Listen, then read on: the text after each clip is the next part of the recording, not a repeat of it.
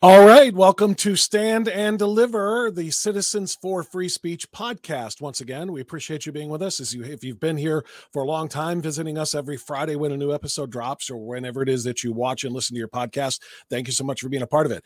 I am Bob France, the National Communications Director of CFFS, and normally I am alongside Patrick Wood, our Executive Director, but today we have a special treat as we welcome the Deputy Director of Citizens for Free Speech, Kimberly Miller, to give us a little bit of a year-end recap and maybe a year ahead preview of what's coming on CFFS. Kimberly, first things first, that's a beautiful Christmas tree. Oh, thank you. I love that. I wanted to have a festive backdrop for our conversation, and my son helped me pick out my wardrobe as well. So I've got my ugly sweater on and everything. So we're in the spirit for Christmas here, and love it. Excited to celebrate. Let me ask you, and this is it. Have you always lived in the warm climates of Arizona or places like that? Well, I'm originally from Colorado, but I've lived here since I was 10. So I consider myself a Arizona native. See, being a Midwesterner, from Cleveland, we've always had snow winters and, Christmas, like with the sleigh and the whole 9 yards.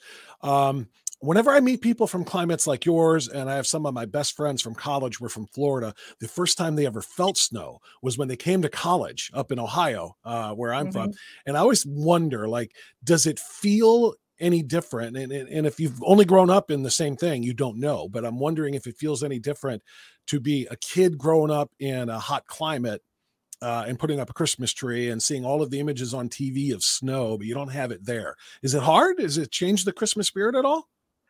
I don't think so. I mean, I've lived here for a number of years, obviously. And so you start to get a sense of the seasons. I mean, we all have our, Arizona season way, even dramatic as other areas of the country, but you have a change and it starts to feel festive. And on rare occasions, we've had snow on the mountains around the valley. And so, you can still get into the spirit. It's cold by our standards. By our standards, right. Good enough. All right. So I know Santa's sleigh works on snow and it also works on sand of the deserts and all wherever else it has to. So, all right. So Kimberly, before we get into some of the specifics of, CFFS in 2022 and look ahead, as I mentioned a moment ago, let's talk about you. How long have you been with our company, our organization? We're not a company. We're a 501c3 nonprofit organization. But how long have you been, and what are your primary responsibilities with CFFS as Deputy Director? Sure. Well, I'll be going on 2 years being with Citizens for Free Speech. I officially joined the team in around April of 2021, but started doing some work early on in 2021. And my responsibilities really are to help Patrick and our entire team move along our mission. And so I'm working often behind the scenes, getting programs developed, training scheduled, and information out the door, and whatever that looks like, whether it's emails or, and then our materials that we have, that we've produced, we get that out. So just trying to help on the organizational level. And then of course, more on the big mission, which is helping to protect free speech in our country. So that was, of course, the main motivator for me joining CFFS was protecting free speech as the foundation to everything we do. Your story is a great one, I think, and it's great for our listeners and our podcast viewers to kind of hear, because for me, I have a regular, daytime thing. I'm a radio show host and I do this and I help this whenever I can. You left a career that you were in, a full-time job, to take this on full-time, which is a heck of a lot more of a devotion than a lot of people. I mean, CFFS, as you know, is made up of volunteers. As a nonprofit organization, we have a ton of people who volunteer. We've got board members, advisory board members who volunteer their time. And people just help when they can, because I'm very passionate and very sincere about free speech and about the First Amendment too. But you literally made this the main focus of your life, at least the career portion of your life. I'm sure your son and your family come first, but tell us about that. How hard was it to leave a career? You were self-sustaining, you were doing well, and then you said, I really want to do this full time. Right. Well, I'm sure there's a parable somewhere along the way that I could reference, but it's not coming to mind now. But when you see something that's wrong and you can't unsee it. And for me, that was my motivating factor, was I can't live my life pretending that everything is fine when it's not. And if I have the opportunity to leave a career and refocus my energy in something that's going to help our country, then that to me was more of a motivation than a big salary or benefits or a cushy job. And yeah, it was difficult, but at the same time, it wasn't difficult in knowing that this was the right thing to do and it's what needs to be done at the moment. And so I was willing to make that leap. And by the grace of God, things have worked out so far. And we've had a lot of generous donors and, supporters that make this possible. And, I'm in it for the long haul, as long as people see a need for it. And I'm happy to take on this work. Well, it's awesome. I love that you felt that way and that you wanted to do something that you believe in and to, like you say, kind of put your passion ahead of desire for salaries and other benefits and those kinds of things. This is not a cushy job. It's a hard job. And what you do is extraordinarily important. To the point you just made, I want to remind everybody who listens to CFFS on our podcast, or if you check it out live, or excuse me, if you check it out on our website or anything else, we are member supported, as Kimberly just said. We need donors and we need people who want to say what they're doing is very worthwhile. And as a matter of fact, it's not just worthwhile. We're not the cherry on a sundae. We are necessary. Citizens for Free Speech, organizations like ours, people like our founder, Patrick Wood, who started this in 2018, didn't see, I think I'll do this and just kind of, a little side gig and kind of tell people how important free speech is. He knew there was a need to build an organization that would, coordinate with people at a local level, at all of the local levels that make up our national level, essentially. And so we're necessary. We've become a big part of protecting against the ongoing attack on free speech. So if you are a believer in that, I would like everybody right now to understand we need your support. You can donate by going to the website, citizensforfreespeech.org. We have a lot of people that make one-time donations of whatever they can afford. We have a lot of people who make a smaller donation, but on a recurring basis. You can set it up to be like an auto withdrawal type of thing on your bank account. And we have some people who are of means who can make much larger donations to keep us running and allow us to continue to fight the fight and the things that we do. So I want to encourage people, if you are looking for a place to put your year-end charitable dollars, that are tax deductible. So come April, it's a little easier on yourself and you want to find the right place to put your 501c3 type of dollars. Just know that Citizens for Free Speech is so grateful for your assistance. So Kimberly, I want to go back after the pitch there. I want to go back and talk a little bit about what some of your most important responsibilities are. You listed a number of things. Among other things, you help coordinate the training that Mary Baker makes possible, with the Citizen Ninja training. I know you've really taken that and made it a big part of what you do. Can you tell people a little bit more about training? And moreover, anybody who's never thought about it, why they would benefit from Citizen Ninja training and learning what we do and how they can put it to practical use in their own communities. Right, absolutely. Well, this year, our big goal was to get Citizen Ninja training available on demand through our local activist platform. And so Mary did a great job of re-recording her videos and getting those prepped for the local activist platform, which is a training platform as well. So that was a big focus, and we were able to accomplish that this year. And our hope in next year is to go back doing some virtual and even some in-person Citizen Ninja training.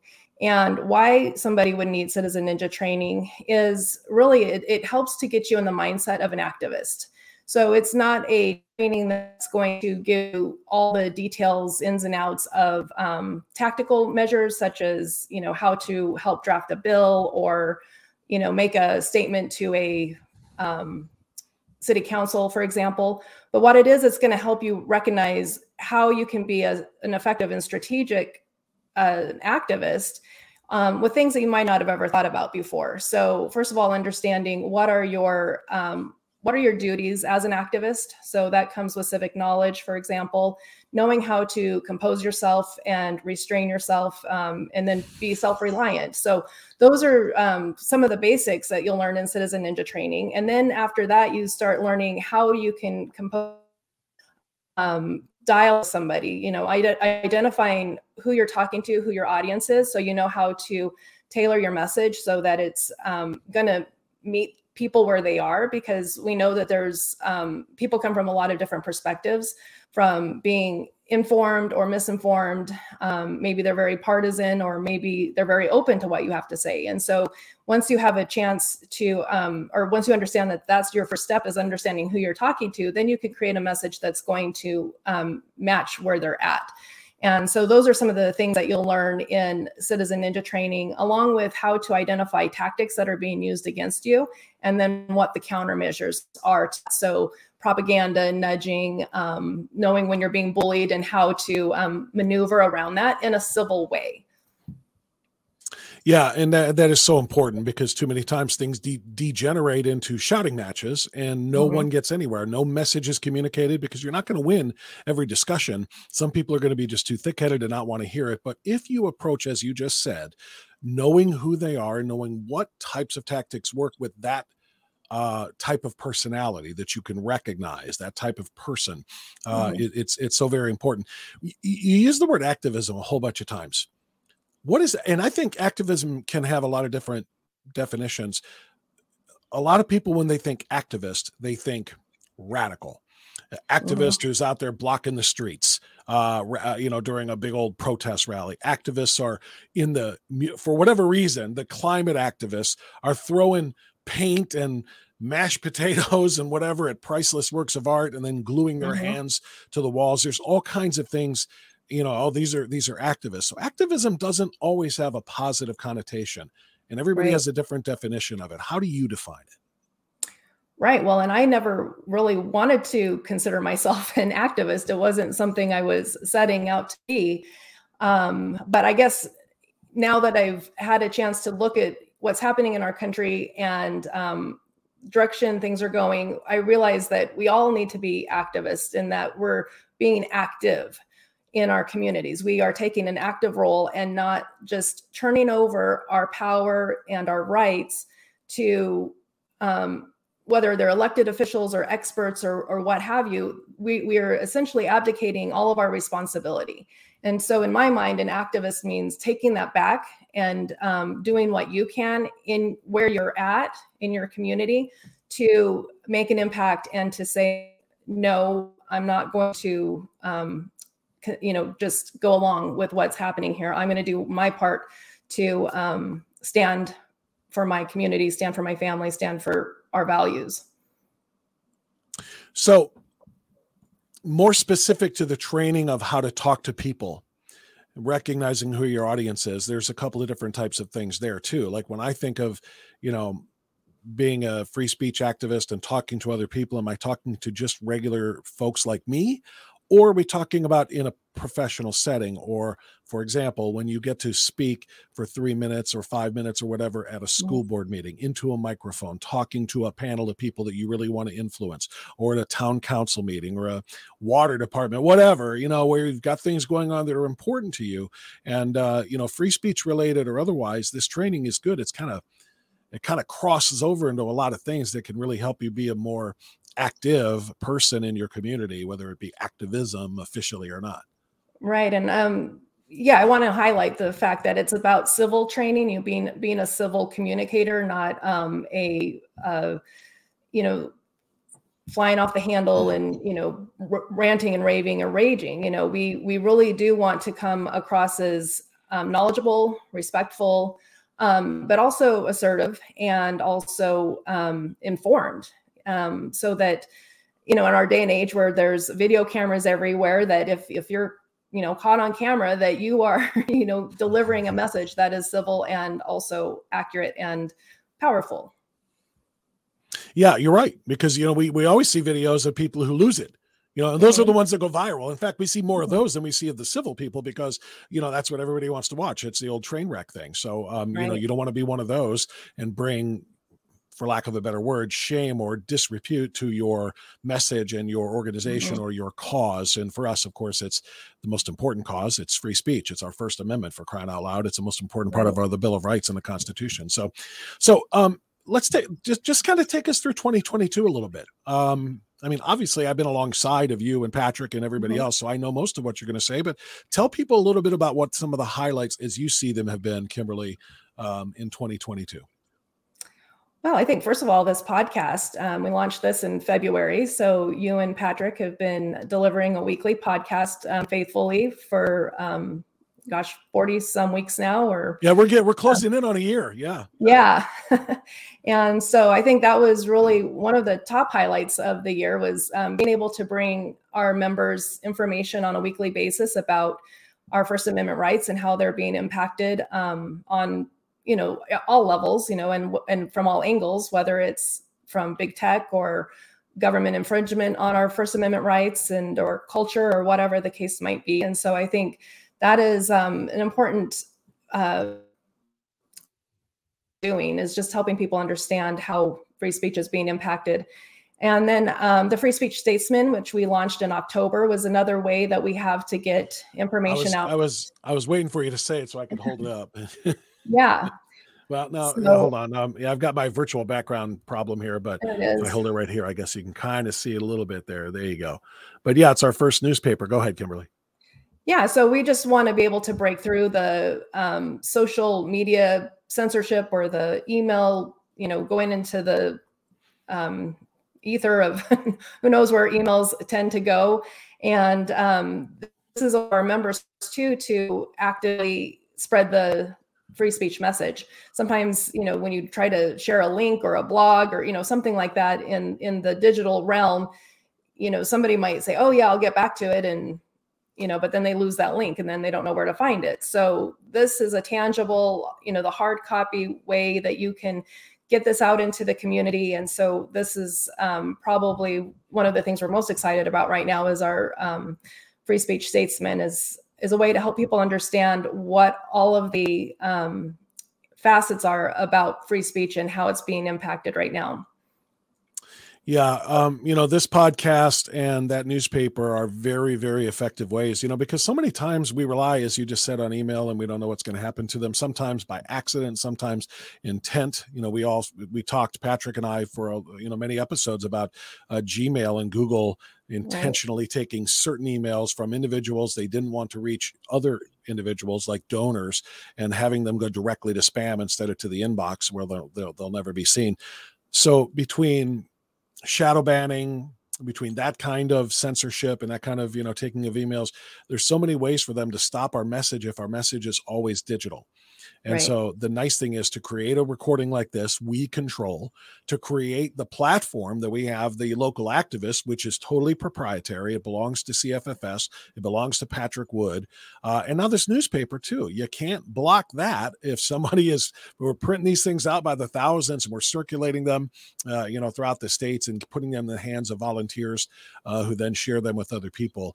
It's just a great way to get the message out there without being, all of these things are, without being subject to the Silicon Valley, warlords that essentially try to decide who can hear and who can say what. Right. So those are two of our big, deliverables this year, and looking forward to, we have the Free Speech Statesman right now in about 25 states, and we want to get that into all 50 states by early next year. So that's one of the things we'll be focusing on coming into 2023. And people can do that how, right? Just go to the web store at citizensforfreespeech.org, right? Right. So there's a link to our store. There's also a banner on the homepage where you can learn about the Free Speech Statesman and how you can get involved distributing those. And then, of course, the link to order them. And we'll get them sent out to you as quickly as we can. What other goals do you, can you highlight one or two things that 23, we're really kind of targeting, that maybe you and Patrick in executive meetings have discussed? Because I know that there are new things every year that we're trying to add. And obviously we're constantly trying to grow membership. The more of us there are, the more powerful our message is when it comes to our advocacy campaigns, when we're trying to influence legislation, whether it be at a local level, a state level, or even the national level. So what other kind of goals do you kind of have laid out for 2023? Right. Well, as I mentioned before, the Citizen Ninja training is something we're really going to focus on this year. And we want to get as many people trained as possible. So we're looking at different ways that we can deliver that training. And primarily, we'll be doing a virtual thing beginning February 15th.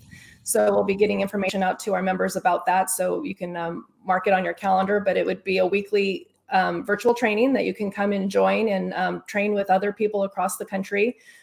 Getting Citizen Ninja training. And that first part is 8 weeks. It's a basics training. And then if you'd like to join for the second part of that about team building, then we'll be delivering that right after the first series of trainings.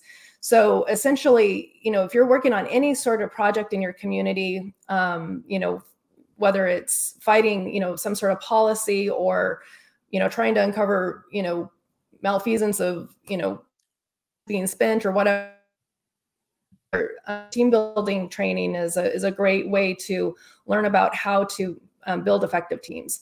So that will be our first priority, is just Citizen Ninja training in general. Of course, we have it still available on demand on Local Activist, which is our social networking platform that connects activists across the country. And then we're looking at doing in-person training in states that are willing to help put together trainings for group leaders, for example, so that they can sample the training and then help promote it to their membership so that they can make their organizations even more effective. So that's number one. And then secondly, those people who really care about free speech and they want to make free speech their issue that they're focused on primarily, we're developing a leadership program of sorts that is going to help train ambassadors for Citizens for Free Speech in every state. And so we'll be launching that as well, creating state networks and helping our members become free speech activists in their state. Yeah, I love that. And, something that I know we've kicked around in a couple of our meetings, and I don't know that there's anything firm. In fact, I know there's nothing firm on it right now, but a goal, it's aspirational, is to have a national convention, to find a time and find a location to get people who believe in free speech from all around the country to try to descend and really kind of come together and really grow and blow this thing up.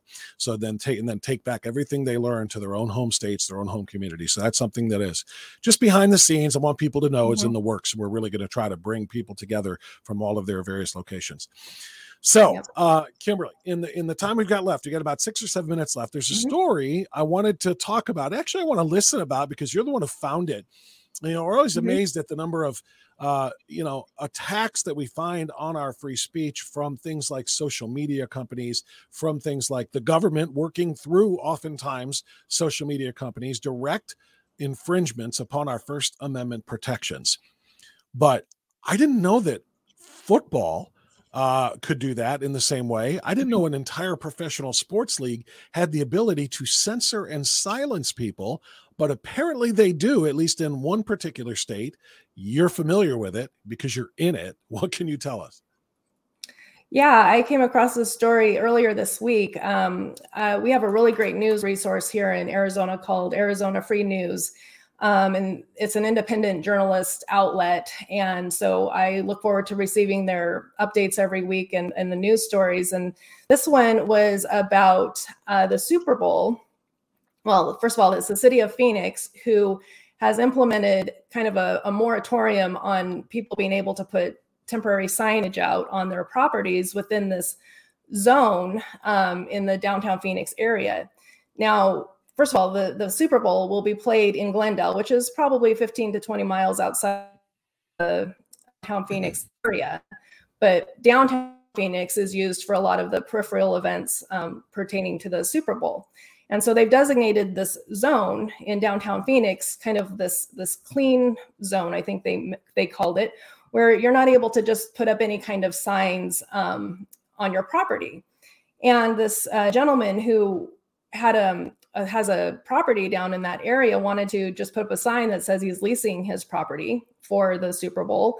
And he was denied that right to do it because all the temporary signage in the area right now needs to be also approved by the NFL. the city who will approve or deny your request, but now the NFL has to approve, or it gets to approve whether or not you can put signage on your own property. So if the city actually is okay with it, and the NFL well, yeah, I says, don't know no, if the we don't city like that cares message. one way or another, but yeah, it's the NFL that gets, and I don't know what the deal is really specifically with a for lease sign, because it's not political. It's not, it's just like, I've got a place if you want to stay during Super Bowl, I'm going to rent it out. Is it just a fear of political messages or maybe profane messages? Because I can understand if you're going to have a lot of events in a city that's bringing, how much money is usually brought by a Super Bowl in terms of economic development. I mean, it's a lot of money. I think I remember in the when the Major League Baseball game was taken from Atlanta, Georgia, because of complaints from some on the left of voter suppression. They took the All-Star game away from Atlanta and put it in Denver, Colorado. And I believe that Atlanta lost somewhere in the neighborhood of $90 million of economic development because of that, which is atrocious. And so I can understand, if they're going to bring a ton of money to the area, and if they've got a few rules about, that I can get it, particularly if we're talking about things that are profane. And maybe they just don't want to be in the business of, okay, that's profane. That's a little bit sketchy, but not all the way profane. So this one's good. This one's not. They don't want to pick winners and losers, so they want to ban them all. Is that essentially what's happening? Well, I think like every law, right, there's probably a good reason for it. But just because there might be a good reason for it doesn't mean you should do it. And it doesn't mean that all of our free speech rights should be totally put on the back burner. It doesn't mean it's constitutional. Doesn't mean it's constitutional. And it still seems like it picks winners and losers, because, here's somebody who's got a property, might want to capitalize on the Super Bowl being down there, and now he's not able to advertise his space because not the city, but another entity, a private entity, is telling him he can't. And the city has given them the ability to do that. They've granted that, they've transferred that power over to a private business entity, telling somebody in that area that they can't advertise. So I think it still picks those winners and losers. And I guess bottom line is whether, you think you agree or not, these are rights that we have to be aware of and how they're being infringed upon. And this gentleman took the opportunity to stand for his rights, and he's working with the Goldwater Institute to fight back against the city. As of right now, we don't know what the city's response is going to be to that. But I do applaud the gentleman for standing up for his rights, his free speech rights. Well, this is why we call this program Stand and Deliver. I mean, we named it that. Patrick and I kind of, and I think we all kind of threw our little 2 cents into it before we came. Patrick and I just host it most of the time, but it's about standing and delivering. It's the song written by Eric Clapton, and for God's sakes, I can't remember as the co-writer for some reason. But at any rate, my apologies. Was it but it's Van Morrison. That's right. Thank you. Appreciate it. But they put that together for a reason. All they wanted to do, this is of course during COVID, this was an anti-lockdown message, essentially saying we just want to stand and deliver music to people. We don't want to be caught up in being told we can't be there. We don't want to be told we have to take shots. We have to stay away, blah, blah, blah. And so Patrick and I and you have just kind of taken that as the mantra of anybody who stands up for their First Amendment protection or First Amendment rights or somebody else's. That's called standing and delivering. So I love that he's standing up. Mm-hmm. Like you said, there may be a good reason. There may be a good reason they have that rule, and maybe it's a bad reason. Maybe the reason is straight up money, because advertisers spend a ton of money to be associated with the Super Bowl, and if they've got surrounding properties that are private properties and people putting up signs and billboards advertising things that didn't pay the Super Bowl any money. The NFL any money. That's why they're saying, nope, we're not going to put anything up there. So they may have a legitimate reason. They may have a greedy reason. But the fact is, it's personal, private property. And this guy has a right to put up a sign or put up a message if he wants. So he's standing and delivering. And if he wins, it won't be just for himself. It'll be for other people as well. And that's what this is all about. Yeah. Well, in the time frame, I should have mentioned this too, that it went into effect November 1st and it extends through February 19th. And so I think that is a little suspicious in and of itself that, this 3-month time frame where Yeah, you can't communicate that's certain crazy. things. Yeah. So, I mean, If it might be it's one the thing when week, it's. yeah, if it's part of the week-long events of the Super Bowl, again, Mhm. I still wouldn't approve it. I still wouldn't authorize it. I still wouldn't say it's okay to take away somebody's free speech rights, but I might understand why they want to do it then. But why it's over a 3-month period? Right. I don't know. But you know what? That's why I'm glad he's standing and delivering. I hope we're going to get updates on this as far as the Mhm. challenge, the legal challenge, and hopefully we'll be reporting on another victory. Occasionally on Stand and Deliver, we do get to report not only the attacks on free speech but the wins from those who Yeah. fight for it and fight for our First Amendment rights. So well, Kimberly, this was a treat. I'm so glad to get you Yeah. out there and have people hear another voice, another perspective on what CFFS is all about. And as the deputy director, you do such a phenomenal job. We always like to close by reminding everybody how they can join, which of course is online at citizensforfreespeech.org.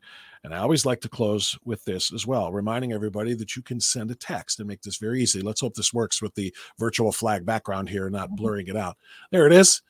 Text the letters CFFS to 313131. You'll instantly get a bounce back link sent right to your phone. Click it. It'll take you right to a place where you can sign up and become a member of Citizens for Free Speech. And if you are so inclined, maybe even offer a donation so that you can keep this very important member supported organization running and protecting all of our rights. So, Kimberly, it was a pleasure. Thank you. Great stuff. Great information about CFFS. And I hope we'll have maybe the three of us will have to do a conversation with Patrick next time around. But this was a great Yeah. event. Thanks so much. Well, thank you for all you do too, Bob. I really appreciate it. And to everybody who may be listening to this before Christmas, a Merry Christmas, a Happy Hanukkah. I hope you celebrate and have a great time in the holiday season. And we'll talk to you next time on Citizens for Free Speech podcast, Stand and Deliver. There it Bye, is. everybody.